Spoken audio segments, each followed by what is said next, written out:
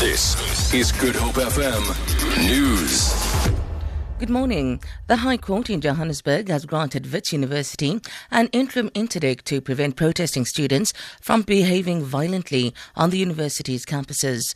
The institution had filed the urgent application after unknown students torched 2 vehicles, vandalized the campuses and intimidated their fellow students. Horisani Sitole was in court. Judge Bashir Veli granted an interim interdict under the condition that students can continue to exercise their right to freedom of expression and protest, but they cannot do so by intimidating others and being involved in criminal activities. He says Wits is an institution of higher learning and it has an obligation to provide a learning facility and classes to students, so it should be allowed to do so without disruptions.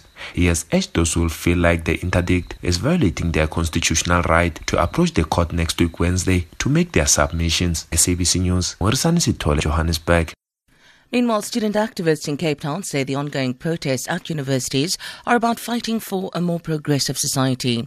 The Institute for Justice and Reconciliation hosted an intergenerational dialogue last night. UCT student Nathan Taylor says students are fighting for more than fees.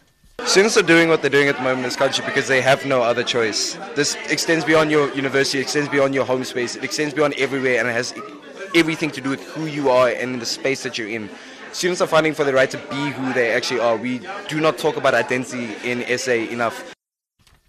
The American Chamber of Commerce has told government in a blunt message that it's becoming more difficult to persuade US companies to invest in South Africa. In reaction, Public Enterprises Minister Lynn Brown told the Chamber in Cape Town that the private sector had an important role to play in energy generation. She says government should partner with the Chamber so the state and the private sector can share ideas on policy issues. Some policy decisions that are taken have unintended consequences. And if we were to talk to the issues at the beginning, we wouldn't have that problem. But if the problem arises, then we must deal with it. I mean, I know some of those issues in energy. And so Minister Jumat Peterson and I have to speak about how we unblock the policy uncertainties. The United Nations Secretary-General Ban Ki-moon says he is encouraged that Iran has for the first time become involved in international talks aimed at resolving the conflict in Syria. The US Secretary of State John Kerry has held preliminary discussions with his counterparts from Iran, Russia, Turkey and Saudi Arabia.